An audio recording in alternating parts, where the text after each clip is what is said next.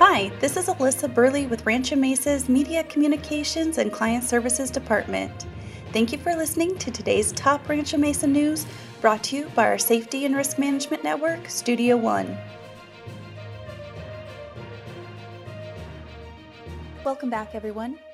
My guest today is Jeremy Houlihan, an account executive with Rancho Mesa who specializes in construction and janitorial industries.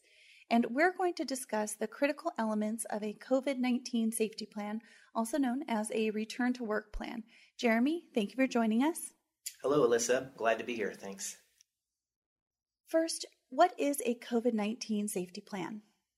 Basically, my interpretation of a COVID-19 safety plan is a business plan to prevent and slow the spread of COVID-19 when businesses reopen. The CDC recommends a written COVID-19 safety plan that includes the purpose, the responsibilities, and the safety procedures involved. Many of these sample plans can be found on your county or city websites. You mentioned the plan's purpose should be included. What specific items should be addressed? The purpose of a safety plan is to address and to make sure that your employees are aware of what COVID-19 is, kind of control measures you can put in place to minimize or prevent the virus from spreading. It will address personal protective equipment that can be offered to your employees, such as respirators, eye protection, gloves, hand sanitizers, any of those things that will, again, minimize the spread. And the last point or purpose would be compliance, making sure that you're compliant with regulations of the city, state, and counties that you're working within. I've read that the plan should include the specific responsibilities of both management and staff. Can you elaborate? I think with so many moving parts relating to COVID-19 safety, it's really important to designate a team to really follow through with this safety. Examples could be who's going to be doing the training, who's going to be implementing safety, how are these new procedures going to be implemented across personnel, and then who's going to be monitoring whether or not these safety precautions are being implemented.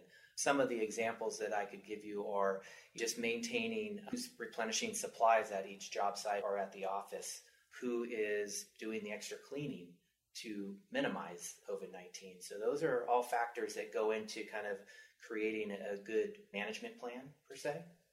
Those are all important items to identify and have written down before employees return to work. What safety procedures are employers required to implement to protect their employees when businesses reopen? Well, listen, there are several items that businesses can implement immediately. Most of these are common sense ideas, but to just give you a few examples, practice good hygiene. Stop handshaking for the moment. Use other non-contact methods for greeting people. Disinfect all surfaces like doorknobs, tables, desks, and handrails regularly. If you're in an office setting and rather than going to visit a client in person, try and see if you can do a video conference for meetings when possible.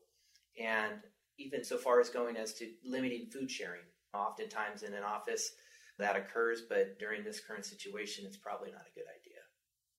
Rancho Mesa offers quite a few resources for businesses looking to reopen. Our Risk Management Center has COVID-19 specific trainings, information on how to minimize exposure, and so much more. And we'll have a list of those resources posted on ranchomesa.com/COVID-19. Thank you, Jeremy. I know there are a lot of business owners out there that are getting ready to implement a COVID-19 safety plan, and I'm sure they really appreciate your expertise. Thanks for having me, Alyssa. I really appreciate it, and I wish all businesses out there the best of luck in returning to some kind of normalcy. Take care. Contact Jeremy Houlihan at 619-937-0174 if you are interested in learning more about Rancho Mesa and how we can partner with your company. This is Alyssa Burley with Rancho Mesa. Thanks for tuning in to our latest episode produced by Studio One. For more information, visit us at ranchomesa.com and subscribe to our weekly newsletter.